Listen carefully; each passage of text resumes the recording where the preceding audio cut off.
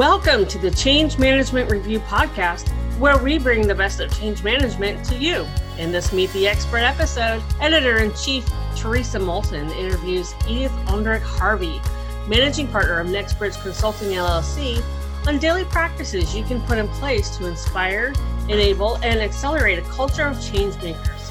We hope you enjoy this installment of the Change Management Review podcast.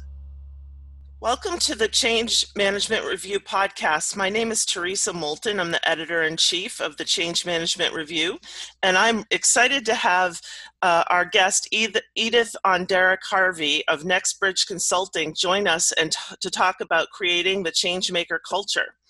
Let me tell you a little bit about Edith. Like you, leadership and change expert Edith Onderick-Harvey knows that leading in today's world is more challenging than ever. Constant change, escalating demands, increasing complexity. What does it take to be a great leader today? What will it take in the future? How do you create a change agile organization? Edith began helping companies manage and lead change in 1990 before most people ever thought about it. As a speaker to audiences across the globe, Edith shares with them that the more complex and rapidly changing the world is, the more leadership happens on a personal level.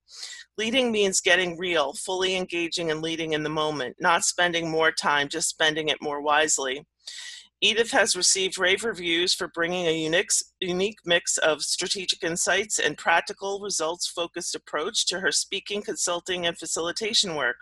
She motivates people to lean into change, not only to advance their company's business strategy, but for the personal and professional benefits as well. She is the author of 2 Harvard Business Review articles, 5 Behaviors of Leaders Who Embrace Change, and 5 Ways to Help Your Teams Be Open to Change. She is the author of the Marshall Goldsmith endorsed book, Getting Real, Strategies for Leadership in Today's Innovation-Hungry, Time-Strapped, Multitasking World of Work. Edith contributes to Forbes regularly. In addition, her insights have been featured in Fast Company, The New York Times, CNN.com, HR Executive, Yahoo Finance, CLO Media, and other media outlets. She has also published research on what leaders need to be successful in today's rapidly changing business environment. And with all of that, we are very lucky to have her here. So welcome, Edith. Hi, Teresa. It's good to be with you. Yeah, it's so nice to have you here. I'm so excited about this topic, about creating the change maker culture. Culture is a topic that I think as change practitioners, we kind of hear the word culture. We might see a cultural assessment, but actually changing a culture is a tough project, as you know. So it'll be nice to hear a little bit about that. So before we dive into the content of the change maker culture, can you share with us how you got into the organizational development, change management profession? Sure, absolutely. So as you said in my intro, I've been doing this for a very, very long time. And I have when I got out of grad school, I had a degree in something called organizational communication and joined a small consulting firm at that time that was really, in the early days of working with companies to change cultures. They had a focus on, back then it was taking it from the traditional command and control down to, people being empowered and engaged and really part of the process changing that management leadership style. And it started there and just kind of got the bug for it. And it never really left me in terms of really thinking about, how organizations deal with change, how people deal with change, how you help move an organization forward. And I've been focusing there for most of my career ever since. That's great. I mean, it's interesting. Now, what about your degrees? You said you got a degree in organizational communications, was it? Yep. Okay. Yeah. All right. That's interesting because when I was looking at getting degrees, it was kind of like you get a general management degree with like a minor maybe in organizational studies. Yeah. There weren't any degrees that were just about organizational change, and now there are. So it's funny how it has evolved.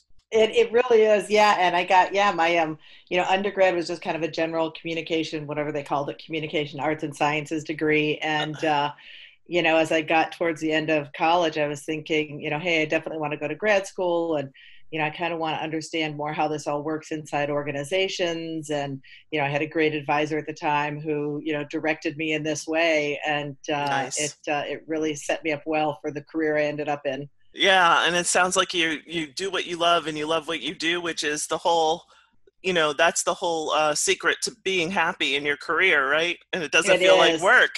It absolutely is. It Uh, absolutely is. Yeah. that's great.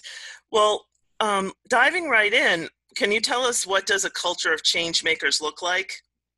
Sure. So I think, when you're thinking about a culture of change makers, you have to think on at least a couple of different levels. One is what do leaders do in that type of organization to help create that culture and in that environment where people can feel free and be equipped to do the work of making change in organizations. So when I think about that, I think of a handful of characteristics that you need. So, I'm thinking about, leaders who are really focused on building an environment of psychological safety and trust. Part of change is we're asking people to step out, to step into things that are uncomfortable, to try things that, quite possibly aren't going to work, make mistakes along the way, that kind of thing. And a lot of our traditional environments, it's not very comfortable to make a mistake. It's, not a place where people want to go. It's not something they want to do. So creating that trust, I think is really essential and has to be a part of it. And when you look at kind of the statistics around how much do people trust their managers and their leaders in organizations, we have a lot of work to do. It's not always that high. I think too that we need to think about as leaders, there's things that we have to do that are, dilemmas that really demand this both and way of thinking, because you can't just be constantly making change without executing against what you need to do today. And you can't just execute today and not be thinking about what you need to do tomorrow. And so adopting this both and mindset, is really essential too, so that it's not always an either or. One of the things I hear from people, I just heard it yesterday, as a matter of fact, with the group that I was working with is, well, I always look at change as like this thing that kind of intrudes on the work that I have to do, that, is this other thing that gets layered on, what's expected of me. And it's really changed. And this was from a leader, and so it's changing that thinking to that it's not an addition to, it's a part of, what you have to do and how you're doing that. I think the other thing is that, that desire to get diverse perspectives, to include lots of people in it, to not be thinking about, oh, this is going to be somebody else's job, or this is, something that's only, for the change management professionals in the organization, or for a select few people who are maybe at the top of the house making decisions about how we're going to change. But change is going to come from all over the organization. The world is too complex. There's too many sources of information. There's too much changing too quickly in people's environments for just a few people at the top to really be thinking about that, and to sort of have, the antenna out, being in that unique position as leaders throughout all levels in the organization, of being able to grab onto, the new things that you hear, the new things that you see, understanding what's happening with customers, what's happening in the marketplace, what's happening with technologies, and being able to pull that in and inform your company in doing that. So, I think that's the leader part. And then, the part with, everybody who doesn't have the official leader title, which I think still means they can and should be leaders in the organization, is that, again, that willingness to take risks, that ability to be looking at the environment and say, yes, part of my job is to figure out, what do we do better? What do we do differently? What do we maybe do that's completely new from what we've done before? I think when we look at the experience we've all had with COVID over the last few months, crisis tends to bring that stuff out in people. We kind of go into survival mode, and it's like, all right, we have to figure out a way to do things radically differently really fast. And it becomes all hands on deck. And so taking some of that kind of experience, some of that kind of energy, and translating it into the organization on an ongoing basis, I think is what, that culture looks like. Again, never taking the eye off of, you have to execute against what you're doing today, and you have to do that really well. But you also have to be thinking about where you're going tomorrow, how are you going to get there, what are you going to do, and making sure that there's that continual flow of ideas in the organization. Right. That makes a lot of sense. And I like the way that you talked about the leaders and the trust. And that's something that I think people innately know about, quote unquote, trust. But what are some of the coaching techniques or coaching messages that you provide to leaders to help them lead in a way to build trust?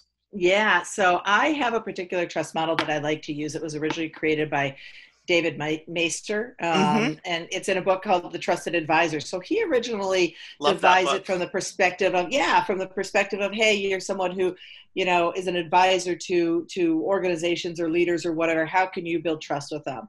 And I started using it, I don't know, probably 10 years ago now with leadership teams. And it really, really resonates with them because it takes this, kind of fuzzy idea of trust and makes it tangible. And so the way I talk about it is, you've got three additive pieces and then one part of it that mitigates all of it. So it's about credibility, reliability, and authenticity. And those three things, are sort of additive in the way they build trust. And then that's all mitigated by perceptions of things being done purely out of self-interest. And the interesting thing I think about this model is that there's that overt stuff that you do, right? If you say, well, how do you build credibility? People go, oh, well, you have the right degree or the right experience or, the right knowledge to be there. Absolutely, critically important. But the other side too is this idea of, presence. Are you coming, is your presence one where, again, as a leader, that you're truly presenting yourself as wanting to be collaborative, wanting to be open to others' perspectives, wanting to be open to, what's going on out there, new ways of thinking and doing, or if you are someone who is speaking to someone who's of, sort of at a different level of you in the organization or a different experience level.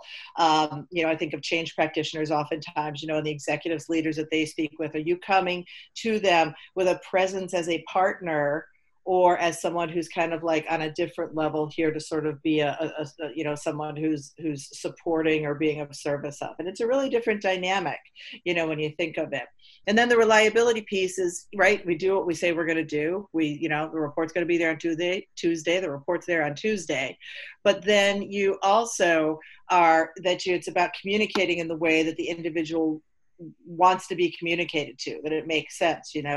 The really simple example is, are they a 35,000 foot person where they want it on, one PowerPoint slide, or are they a detailed person where they want it in a 4-page detailed narrative report? Because we think, we just assume that other people know how we want to be communicated to, but it has a huge impact on whether I trust you or not. And that authenticity is about building a real relationship with someone, that it's not just transactional. It's not just the work that needs to get done, but really about connecting on a human level. And all of that, of course, you build all that great trust, but the minute somebody thinks that you're doing it purely out of self-interest, it all goes away. Right. And so, and I use the example of, when your 4-year-old comes to you and says, Mommy, you're the most beautiful mommy in the world, right? Your first thought is, well, what do you want from me? Because you know that it's coming from a place of self-interest.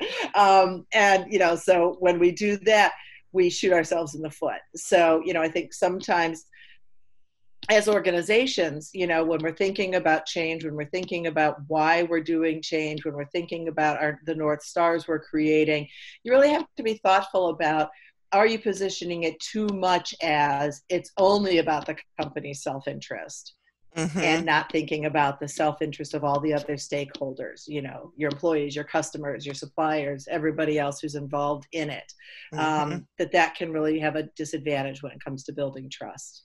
Yeah, I agree. I think that one of the hardest things for leaders is to really take what you're saying and execute on it. So they need, we need to step up into the trusted advisor role like you spoke of. And I know Daryl Connor's work is currently around the topic of character and presence as well. And it really is something that I think change practitioners should need to pay attention to, because it allows them to go from working on like a technician on a project to, actually leveraging themselves up with more influence to work with the higher level organizations. And it depends on that presence and that conversation and your ability to build trust. So I think that was really, really important. And I think, and I'm sorry to interrupt, but I think that point you made about leverage is so important too. That, as change practitioners, and oftentimes your organization paints you this way, right? That as a change practitioner, change is your thing, right? You're going to take care of it. You're going to do it for us. You're going to make this happen, that it's this little kind of sidebar thing that happens over here. But, by building that trusting relationship, you are able to leverage it and begin to help leaders understand and become capable of being those change leaders in the organization too, and really begin thinking about it as, this is just the way we do business. This is part of what's going to make us successful. So I think that point you made about leverage is super important. Yeah, and it just reminds me of what you were talking about in terms of your client who needs to think about change as part of business as usual right now versus, a program that's going to come down the pike and hit them in the head, and this is the change.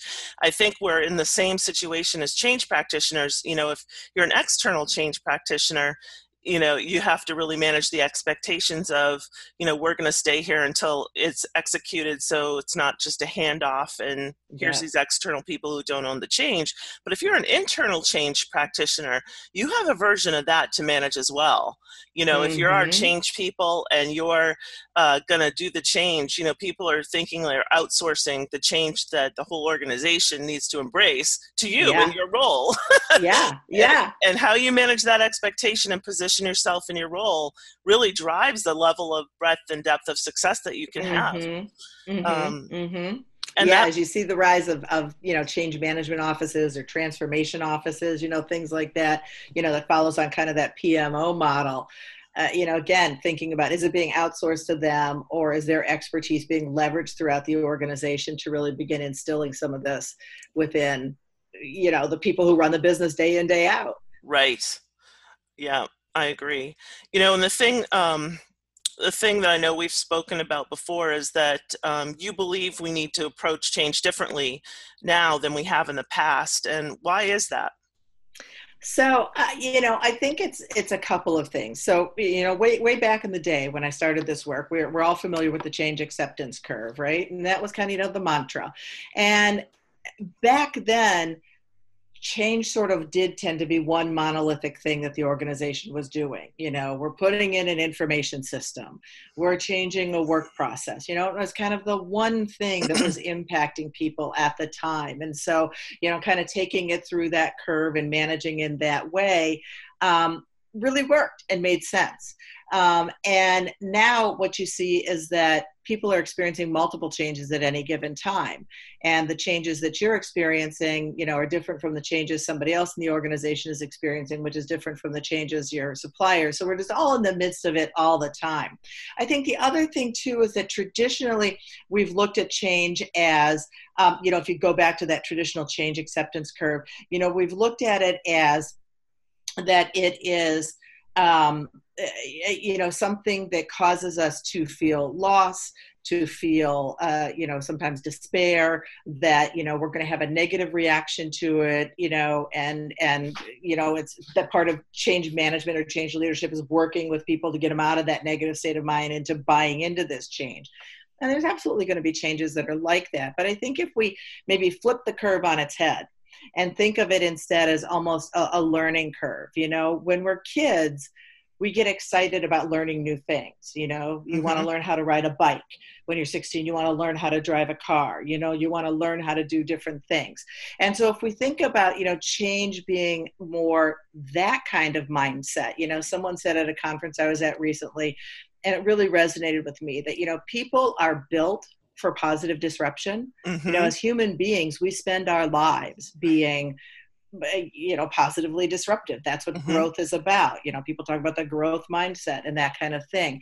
And so by thinking about change in that way, it really changes the model and changes the way that we're approaching people, rather than, oh, I have to be concerned about introducing change, and the negative reactions that people are going to have, and that.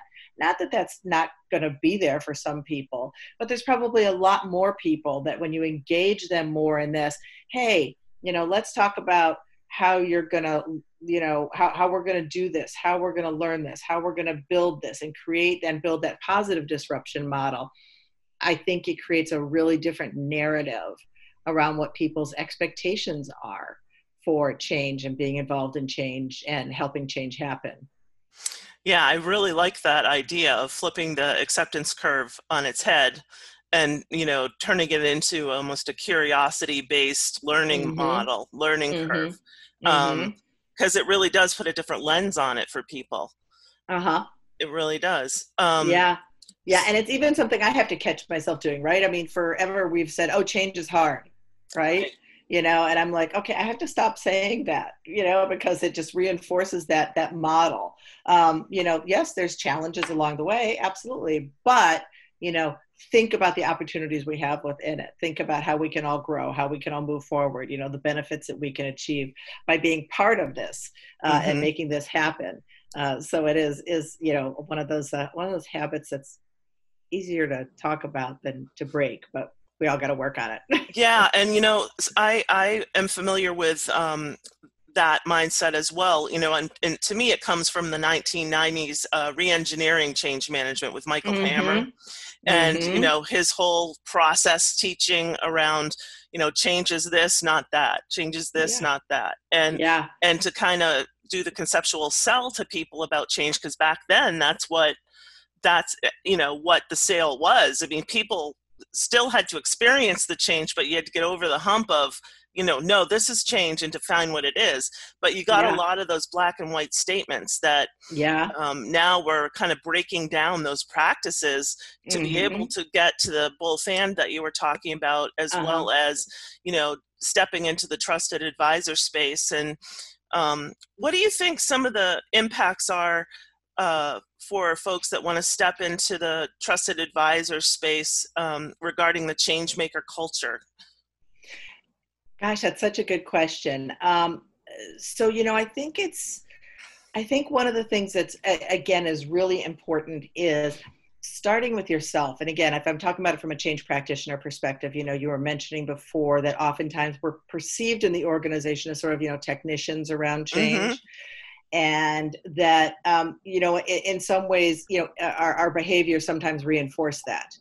We're not, positioning ourselves from the way we talk about change and think about change and the asks that we make of the leaders in the organization, or how we respond to the pushback and those kinds of things that, that sometimes, kind of keep us in that technician role. And so, part of it, I think, begins with that self-awareness, being reflective about, what am I doing? How am I approaching these interactions that I'm having with especially senior leaders in the organization? How am I setting expectations? What am I doing there? And how am I either breaking the mold out of that technician kind of mindset, or how am I reinforcing that? Because, right, they don't begin to see you as a partner until you present yourself as a partner. I think is also, a second piece of it is, that need to be really fluent in what's going on with the business too. And any professional runs into this, whether you're an HR person or a finance person or, any of those kinds of things, but that you're really clear about what's happening in the business and how this all relates to where the business is going and what kind of challenges are these people facing. And yes, that your project's not the only thing that they're working on. And, or that, again, this change thing is, it's kind of like it's this distraction that comes in when I'm trying to get quote unquote my real work done. So I think, some of those things are really important. And then, shifting that conversation, and again, this goes back to that trust. You have to have that level of trust. You have to have that partnership mindset to really kind of buy the right to be able to be pushing back and influencing and taking people sometimes to places that feel a little bit uncomfortable for them in order for them to grow into the new and different kind of leader that they need to be. Yeah, I think that makes a lot of sense. And, from my experience, talking with change practitioners, people are looking for the how-to model on how to, what do I say to influence? What do I say to manage expectations? How do I reframe a difficult situation? And that's harder to find in terms of technique for people. Yeah, and it is, I mean, it's harder to find, and it's, I think that's part of the role that, happens over time, as you, again, if we think about, change, practitioners, needing coaches too, or, thinking about that, that it's, there's not going to be a manual. It's not going to be necessarily, okay, when the leader says this, you say that. Right. But, again, helping them think, situationally and critically, and about, how do I put myself in the shoes of that leader, to be thinking about, what are they really asking? What is their pushback really about? How do I really influence and have them think about it? So that we're able to move forward and make that happen. Yeah, and I think that's where coaching skills come in to be really important. I remember when I got certified to be a coach, this was like 2003 or something. Yeah. I remember the difference that it made to my management consulting work. It felt like I had taken like a super pill or something. Yeah. It's like, oh my gosh, I'm actually, facilitating conversations, and I'm self-managing better, and, I'm really listening, and that impacted my presence. Yes. And, Yeah. Yeah, and and again, if you kind of go back to that trust model, I think sometimes we get stuck in that, well, I have to show my credibility. I have to show this person that I belong here. I have to show this person about why change is so important. When sometimes the behavior we need is actually the reverse of that. It's that coaching behavior that you were just talking about, that I need to be a really active listener, that I need to be really present, that I need to be really reflective back to the individual about what they're saying and what they're thinking, and how a different perspective might help them. And that's actually the thing that can help build that credibility and can help build that authenticity in that relationship, far more than, well, let me tell you the 15 reasons about why, I know more about change than you do, and why I should be sitting here at the table with you. Right. I mean, it's such a great point. If there's one thing that change practitioners could take away from,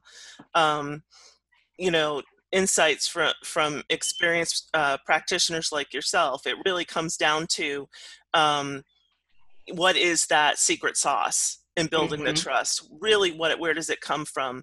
And what I'm hearing you talk about is it comes from actually asking the questions, doing some of the guiding work, giving that listening that senior executives really don't get. Yes. A lot of people to listen to. They can't trust anybody, right? Yeah. So it's lonely at the top. Yes, it's lonely. I tell a story of many years ago, I joined a large regional bank. I'm in the Boston area. I joined a large regional bank and in an internal role. And just before I joined, they had done their first employee engagement survey. And out of that came 3 or 4 teams focused on, different key things that came out of that survey. And I was asked to facilitate one of the teams through their work. And, they put the bank put a lot of credence on these teams. Literally the sponsors for them were the chairman, the president, the vice chairman, so very high level supporters of the projects. And about halfway through, our sponsor came in and kind of checked in on the work that was going on with the group at the time. And they, and it was our CEO, and he was sitting there, and there was someone in the team who worked at the branch level, and she was one of those fearless sort of people. And, as part of our conversation, she shared some kind of hard truths with the CEO about what was going on and the impact that it was having and some of those kinds of things. he was so impressed with that. It was someone who was willing to be honest with him and tell him what was really going on, and share some perspective. That from then going forward, he set up a coffee with her once a month. Wow. To just get her perspective, to get, her ideas, her thoughts, that kind of thing, because she was willing to, again, kind of be there and be that presence for him, and actually have some conversations with him that he really needed to have, but nobody else was willing to share the truth with him. That's really, really a compliment to her. Yeah. That's amazing. And, and I think that's the difference between being perceived as a trusted advisor and someone who does change projects. And so the shift in the role is so important, yet, there's nothing wrong with just doing change projects. It's just to know that even if you embrace some of those skill sets of the trusted advisor and you use them at whatever level in the organization, it's going to make your life easier talking to recalcitrant stakeholders. Yep.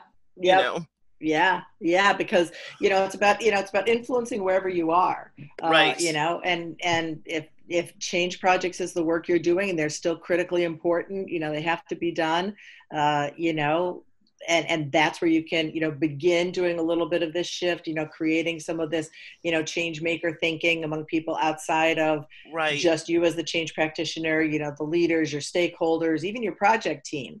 You're going to be getting a lot more leverage and a lot more bang for your buck than you have in the past. Yeah, that, I think that's really well said.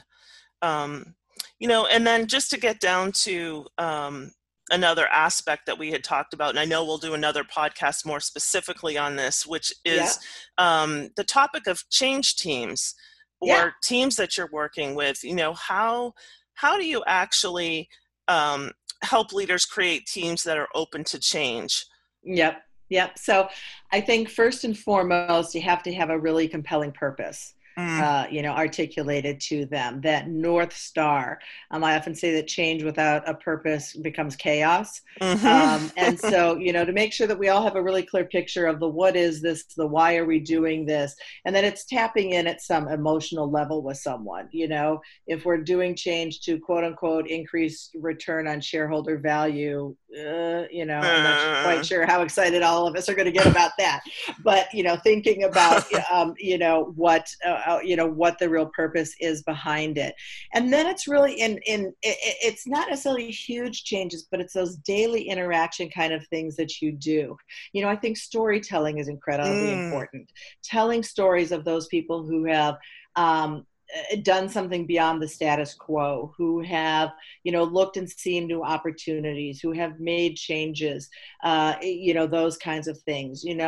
People live in story. When we share data, when we share facts, we're automatically turning it into stories in our head. And the things that we remember are the stories. So, the more a leader can incorporate that storytelling into it, the more it begins to make it real. I think the other thing too is, as we all know, change is not just an intellectual exercise. Change is an emotional exercise. And so creating those opportunities for people to ask questions, to share perspectives, to share the feelings and emotions that they're having around something, right? Hey, I really think that there's this thing that's not going right, but I'm kind of scared to talk about it. Well, all right, let's talk about that. Why is that? Tell me more about that. Tell me more about that experience that you're having, and opportunities to share their insights. I talk about a process that I've used in the past that I call a listening post, where managers can structure sort of a 30-45-minute meeting where you give people the opportunity to, in a very benign way, I tell them to do it through metaphor or analogy, kind of like, how are you feeling right now? Well, I feel like I'm spinning 5 plates on sticks and I'm just waiting for the one to fall, or, whatever it is. Then talk about, the changes that are going on, what's working, what's not working, what could be better, what, again, they're experiencing around that from both an emotional level as well as, actual impact level, as well, all this is going on and I can't get this customer issue resolved over here because I'm spending so much time on that. And then use the opportunity for the group to, brainstorm and develop some ideas around how do you address some of those things that are happening, or how to leverage those good things that are happening to, help move them forward. And it allows you to take that quick pulse on the group, and deal with, again, that emotional side, as well as, the task side of change, and really help people feel involved, and also help people feel listened to, and that people are connecting with them. Those what if questions, I think, is another thing that can be really, powerful. I call them the innovator questions. What if we were somebody outside our industry? How might we do this? What if we could blow everything up and start all over again? What would we do? Whatever those what if questions are, to get people out of that thinking of, just kind of the day in, day out. This is how we do it. This is what we do. This is what our way of being, way of working is. Another thing is to set expectations for everybody that mistakes are going to happen. Holding up your hand when a mistake happens, knowing that, it's okay, and treating them as, again, as just sort of part of the way things work. Right. In that, not making it some, it's the end of the world, this change, oh my gosh, you made this mistake. What are we going to do now? Right. That it happens. What are we going to learn from it? How are we going to move forward from it? What does this teach us about going forward? Because, part of change is experimentation too. And all experiments are not going to work. And so the more we can be saying, all right, so even if it doesn't work, what are we learning from it?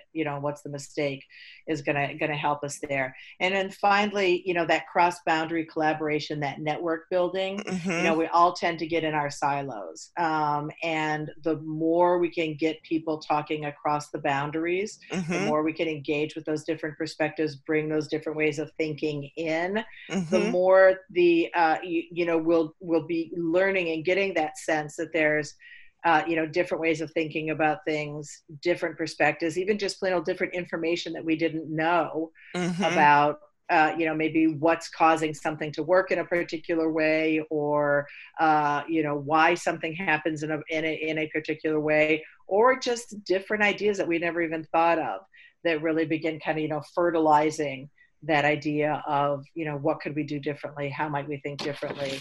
What are some changes that we could do?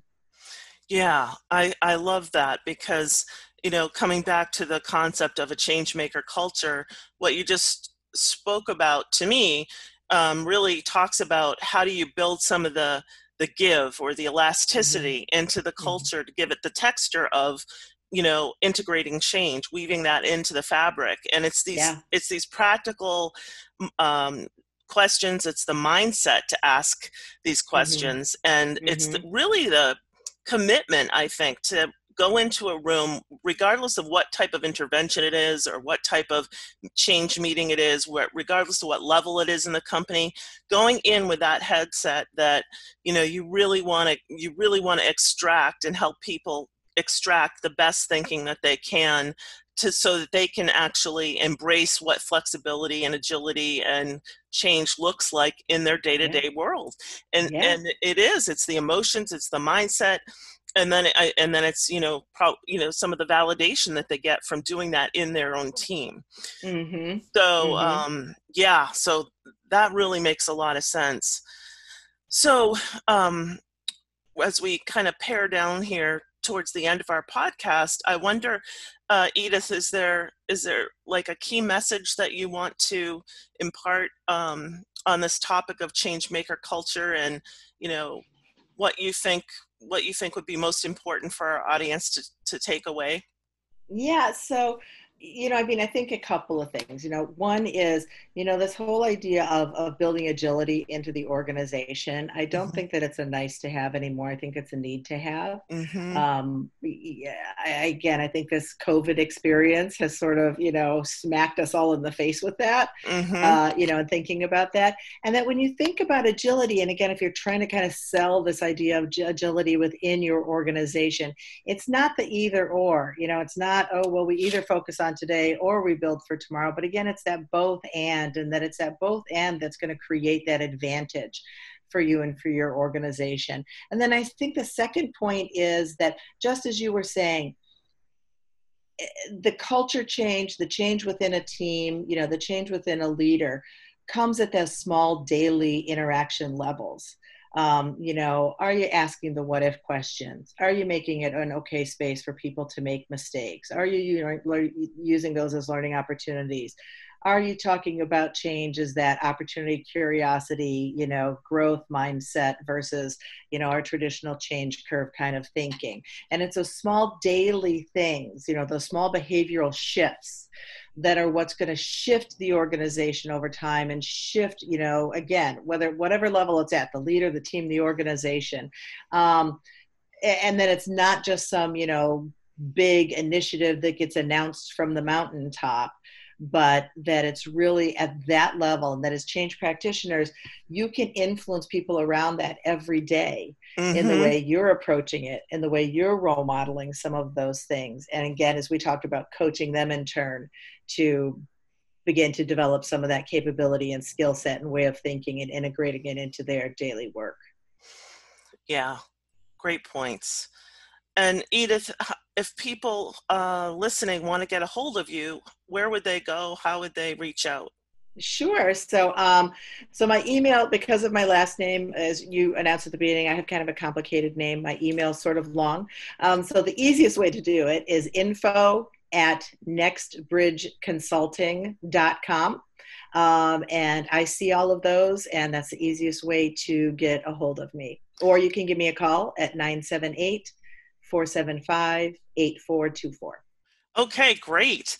Well, thank you so much for sharing your expertise. It's really Thank you for inviting me. Oh, I love it. It's been so much fun speaking with you, and you've got so many good ideas. So I look forward to our next podcast about teams. Me too. Okay, great. All right. Talk to you soon. All right. Thanks, Edith.